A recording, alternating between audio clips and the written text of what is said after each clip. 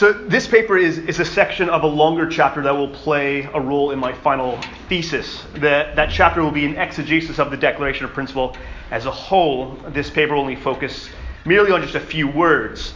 My thesis as a whole will explore the development, reception, and analysis of the Declaration of Principle, asking whether or not, in its current form, is it fit for British Baptists in a 21st century context. It is an extremely interesting document that too few find interesting. Yet there is interest growing in many circles of Baptist life. Currently, churches that are re-encountering this document as they go through the process of registering as a CIO. In general, there have always been detractors and proponents of this document, and I find myself doing my thesis in either camp on a daily basis. As a document, it's an intriguing experiment which sought to draw together a diverse group of Baptists. And relatively soon after its acceptance in 1873, the New Connection joined the Baptist Union in 1892. The New Connection, of course, had refused to associate with the general Baptists over theological differences, but found enough commonality with the Baptist Union to join at that time. Creating a minimalist document enabled this merging to happen. However, it also played a role in other difficulties, namely the downgrade controversy. Yet the Union has remained largely intact ever since, a point which should not be overlooked. While deeply appreciative of the DOP, I'm becoming concerned with the level of vagueness in this document. While a certain level of ambiguity is necessary to hold together a diverse union, I believe, as John Caldwell states, the basis of our covenanting should be more persuasive and precise. Believing the DOP to be imprecise is not a revolutionary opinion. In a 1964 Bugbee report, it stated that DOP is open to a variety of interpretations at certain points. The certain points certainly are not few or inconsequential, and I want to highlight one of those areas as an example regarding the term his laws. The phrase his laws has its root in the original 1873 DOP, which read, "In this union, it is fully recognized that every separate church has liberty to interpret and administer the laws of Christ." In the 1904 revision, it read, "That our Lord Jesus Christ is the sole and absolute authority in all matters pertaining to faith and practice, as revealed in the Holy Scriptures, and that each church has liberty to interpret and administer his laws." His laws has often been understood to mean that each local church has the liberty to interpret the entirety of the Scriptures. For example, John Caldwell dislikes the use of his laws because it reinforces naive notions of Scripture as a book of rules rather than as a transformative narrative. It appears Caldwell sees his laws as synonymous with the Scriptures. Such a view has warrant, as seen in the 1967 Baptist and Unity Report. In Britain, I'm quoting, "In Britain, Baptist polity has been of the congregational type, with an insistence that in the words of the Baptist Union Constitution, each church has liberty under the guidance of the Holy Spirit to interpret and administer the laws of Christ." Here that document misquotes the DOP. But as originally asserted in the 17th century, the document continues, this meant that a company of believers covenanting together locally must determine their own doctrines and practices in accordance with their understanding of the New Testament, and after seeking the guidance of the Holy Spirit. The authors of Courage to be Baptist, a document earlier spoken about, it makes a similar point. It reads, "Each church has liberty under the guidance of the Holy Spirit to interpret and administer Christ's laws. Therefore, the primary context for hearing and understanding Scripture is the gathered local church." It could be argued that this Baptistic perspective of communal discernment regarding the Scriptures is the intent of the drafters. However, it must be acknowledged that referring to the Scriptures as the laws of Christ or his laws is unusual. This understanding of the local church interpreting the Scriptures as a community and as individuals has often been present throughout Baptist history. In 1888, Joseph Angus, in the light of the downgrade controversy, wrote a theological statement which was adopted by the Baptist Union. This document begins, "The following facts and doctrines are commonly believed by churches of the Union. 1. The divine inspiration and authority of the Holy Scripture as the supreme and sufficient rule of our faith and practice, and the right and duty of individual judgment in the interpretation of it. While not relating to the community, it affirms the right of individual judgment over the interpretation of the Scriptures. This would certainly have ramifications on the local church. In the same year, regarding the same controversy, H.B. Murray wrote in the General Baptist magazine, "Each church claiming liberty, as the Constitution of the Baptist Union declares, to interpret and administer the laws of Christ, we stand responsible to no council and to no creed, but to God and His Word. I glory in this liberty. It is a principle that is of the very essence of Christianity. As a body, we should rejoice in our freedom, for it is peculiar to us as a denomination that we have no human creed or confession or faith to which we are compelled to subscribe upon pain of penalty or expulsion.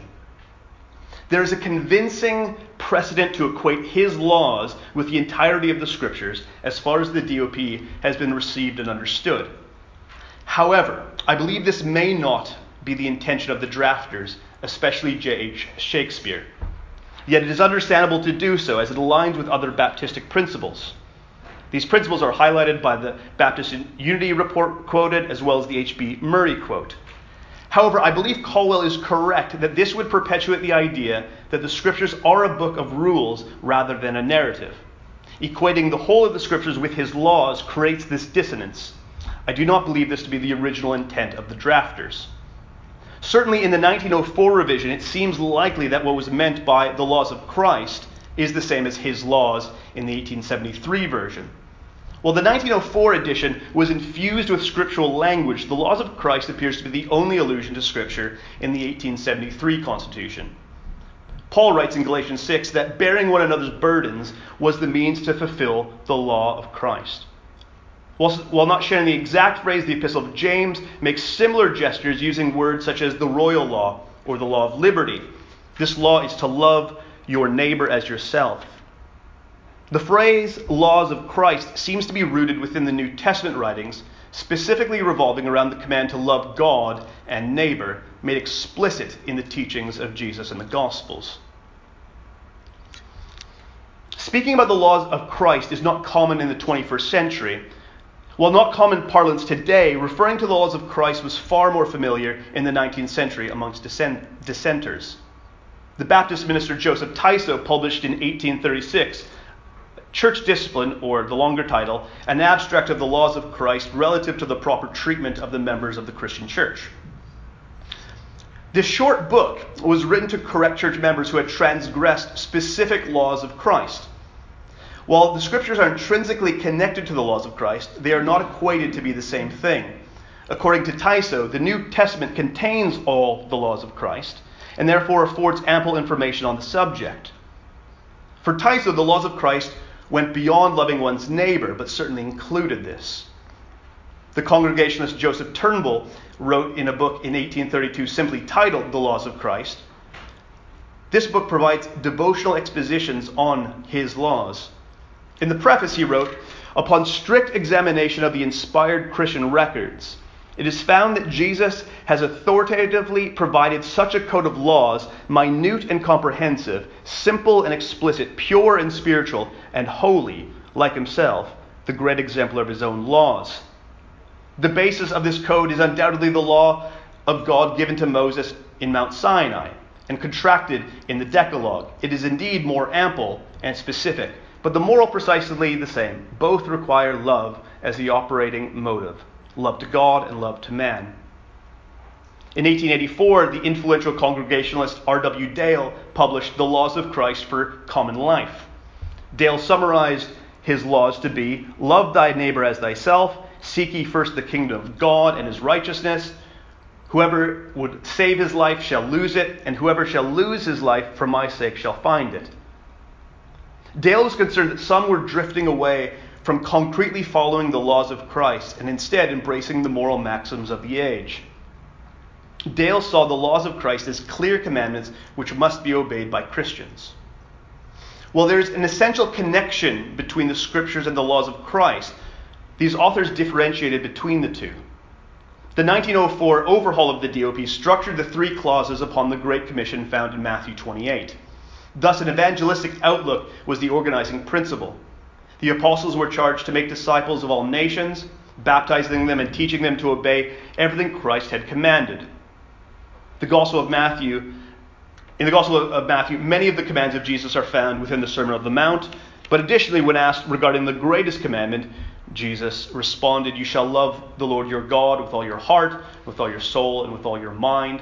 This is the greatest and first commandment, and the second is like it. You shall love your neighbor as yourself.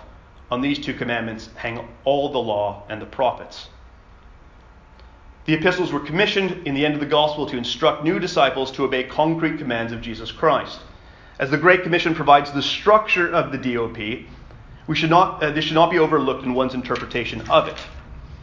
Elsewhere in the New Testament, the epistle of James already referenced uses this phrase, royal law, or the law of liberty, which are fulfilled by loving your neighbor as yourself.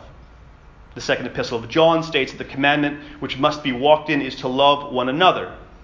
All of this is to say that the New Testament never equates the laws or commands of Christ with the entirety of the Scriptures. The laws or commands are always contained within. His laws, which every Baptist church needs to interpret and administer, is at least the command to love God and neighbor, which must be made concrete in a local setting to enable a clear understanding of the gospel and a way of future discipleship. This is further demonstrated in older Baptist confessions.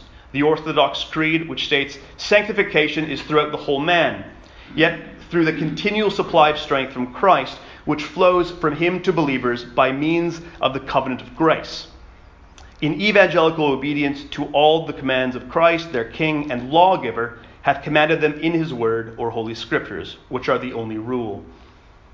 The First London Confession states, "And although we be distinct in our meetings for conveniency, yet we are in one faith, fellowship, and communion, holding Jesus Christ for our head and lawgiver, under whose rule and government we desire to walk and follow the Lamb wheresoever he goeth." The laws given here are not equated with the entirety of the Scriptures, but again within them. John Colwell and the authors of Courage to be Baptist, and many others who understand the laws of Christ to be synonymous with the entirety of the Scriptures, is understandable. However, considering the biblical language used and historical use of the phrase, it seems unlikely that his laws were to be equated with the entirety of the Scriptures by the drafters, despite such an understanding clearly being a Baptistic principle we hold dearly. If we understand his laws as specific commands, Colwell's concerns can be dropped, as the DOP does not reinforce a naive notion that the Scriptures is a book of rules. Instead, the DOP argues that the local church is to seek to interpret and administer concrete commands of Jesus Christ found within the Gospels, as laid out in the Great Commission. This, I believe, is closer to the intent of the drafters. I've shown that this is not uncommon to believe that the DOP acknowledges the liberty of the local church to interpret the entirety of the Scriptures. This is understandable, as it is a widely held Baptistic conviction, spanning much of our history. Whilst I've already quoted the Courage to be Baptist to be affirming of this position, later in the document it reads, "The Declaration of Principle suggests that we find in Scripture his laws." Stephen Holmes, a contributor to that document, wrote elsewhere, "We come to the Bible asking how Christ calls us to live, not how he calls us to live in general, abstract terms, not looking for a universal ethic or law, but asking how Christ calls us to live as people where we are. In the situation we face, each congregation will be guided by its participation in wider Baptist and Christian life." Something to Declare, published in 1996 by the principals of the English Baptist colleges, affirmed this more nuanced approach, writing, "The laws of Christ evidently refers to the teachings of Christ in the Gospels. Yet the Christ revealed there does not appear to be teaching a new set of rules, but rather pointing his listeners towards the character of God, his Father. Therefore," they argue, "we ought then to understand the phrase 'his laws' as something like his purposes and demands on our lives, which it seems would be based upon the teachings in the Gospels." While this is likely closer to the original intent, the authors of Something to Declare still leave this relatively imprecise. It appears that to a 19th century audience, there were specific commands of Jesus Christ that needed to be interpreted. Laws which began with loving God and neighbor, but progressed to more specific commands found elsewhere in the Gospels. Certainly, the entirety of the Scriptures is required for a more faithful interpretation and administration of such commands. But I believe we should be careful in not confusing the laws of Christ for the entirety of the Scriptures.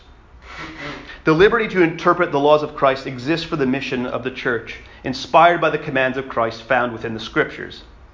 Guided by the Holy Spirit, the local church finds a dynamic authority guiding them to love God and neighbor, making the gospel understandable to those whom they are witnessing, and calling to a concrete discipleship. There are other areas that lack clarity within the DOP. However, this seems to be an important one. I believe if we desire to remain united as a union with such a minimalist document, it needs to be far more persuasive and precise in its language. I believe we should start by being precise in our own understanding of the DOP, which means acknowledging that on this point, it does not say what we often acknowledge it to say. If as a union we discern our unifying document should express this Baptistic principle of acknowledging the liberty of the local churches to interpret the entirety of the Scriptures, such a statement should do so much more precisely and persuasively than it does now. Perhaps a 21st century revision is something that we should explore. Thank you. Can I get water? Can I get water? Grab a glass of water. Water. Water. Yes, water. So Water. it is a Canadian. It is a Canadian accent, if you're wondering. But can I jump in with a question? Because I think we've got a minute or two. Yeah, we've got a minute or two. Those of us who were around for Christine's paper earlier were reminded that in the field of biblical scholarship, what the text originally meant is only part of the story. Yes. Because the reception of the text is also part of that text's story. Yes. And you're taking us back to what the Declaration of Principle originally meant. Yes. And suggesting that may take us towards a revision of it if it's not quite clear enough. But I just wonder whether the story of that text's reception is part of the story of the text, and that it's not, there would be. So my slightly provocative question is rewriting the Declaration of Principle a little bit like saying, well, let's make Scripture a bit more clear. Yeah, I think that's a very fair point. So what I'm hoping to do in my final thesis is the first section will look at the original creation of it. The second section would be historical engagement. So the Michael Taylor situation of 1970, where it could therefore be interpreted where it says that Jesus Christ is God manifest in the flesh. What the original intent seems to be was to affirm the divinity of Jesus Christ. Could be interpreted because of historical usage that God is present or manifest in the life of Jesus like he's manifested in every other human being. So I think historical reception is incredibly important. Yes. Thank you. Yeah. Other questions? Yes. Do you call in questions? Do I call? You do it. Yes.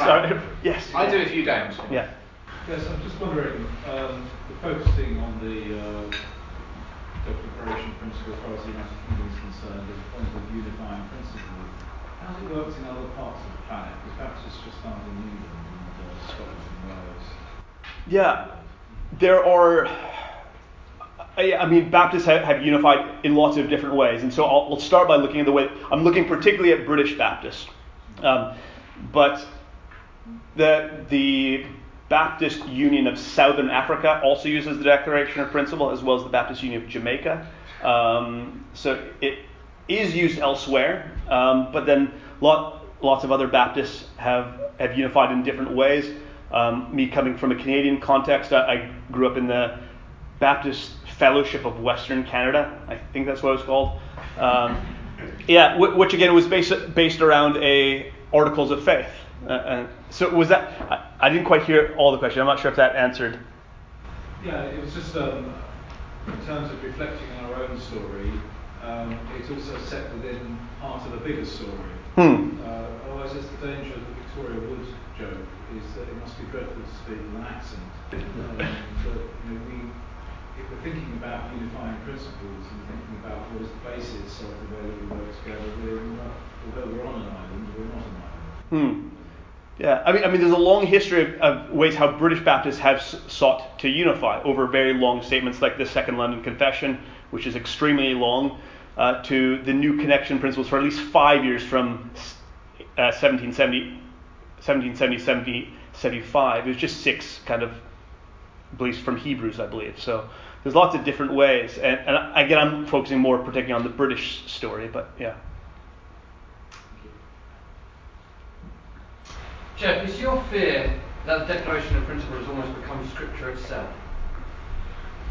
It's taken on an authority beyond Scripture. Well, I think as we've talked, there are, according in light of what your paper is, there's growing divisions within the Union, and I think we are trying to find a unity somewhere else. And I think many are trying to find a unity in this document. And as a minimalist document, I don't think it's robust enough to hold the Union together. And I think my hope is maybe more precise and persuasive language could do that. Is that? Yeah, it's interesting, but it has held us together since 1891. And it's weathered quite a few storms in that period. And quite a few opportunities, I guess, and quite a few calls to revise it. Yes. But they've been resisted, as in that this is enough. Yeah. There is Trinitarian doctrine in here. There is, I don't think there is. Well, the second clause, baptizing in the name of the Father, and the Son, and the Holy Spirit. Which is a quote from Matthew, which is only afterwards from the Gospel, kind of infused with Trinitarian language.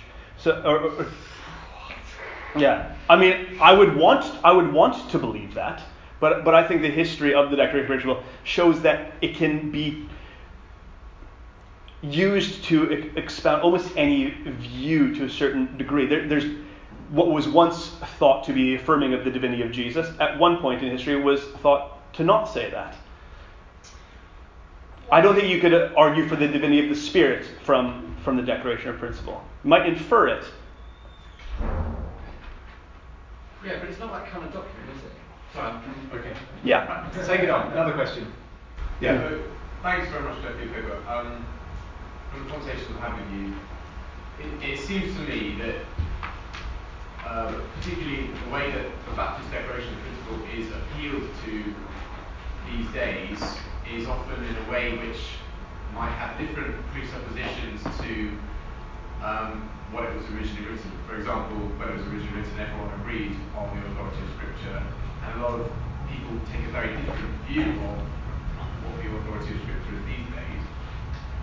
And this whole idea of us being united in our differences, I think in many ways that's really great, really compelling.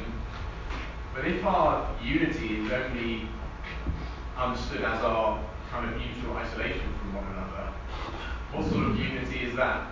I guess. Yeah. Yeah. Christine has a question, and then Neil, and then that's probably out of time. I mean, just following on from some of the discussion that's been had already, so thank you for your paper, by the way, it was very thought-provoking, and one of the questions that occurred to me was almost in that aside where you referenced Andy's earlier paper, and I just wondered if you could comment a bit more on your conclusion about rewriting it in the 21st century and making the language more clear. What would the implications of that be then, if what you're saying is love of God and love of neighbour in relation to the homosexuality debate? Yeah. Well, I mean, it was reading the 2017 article, Courage to be Baptist, that kind of pushed me in the direction of the study. And this might be the place where, as we try to sit down and say, what is it that unifies us, that might be the place where we find unity, maybe. And maybe going to the first paper by Ruth this morning, it's going to be a slow process, perhaps, of discerning. Yeah, because I could write it in my view, what I clearly know to be saying and right, and you guys are all wrong in your interpretation. But that's what we all read the Declaration of Principle, if we do read it, and we know what it means until we talk to someone else about what they think they think it means. So I don't know what it would look like with more precise and persuasive language, but I think we should try. Thank you, Neil.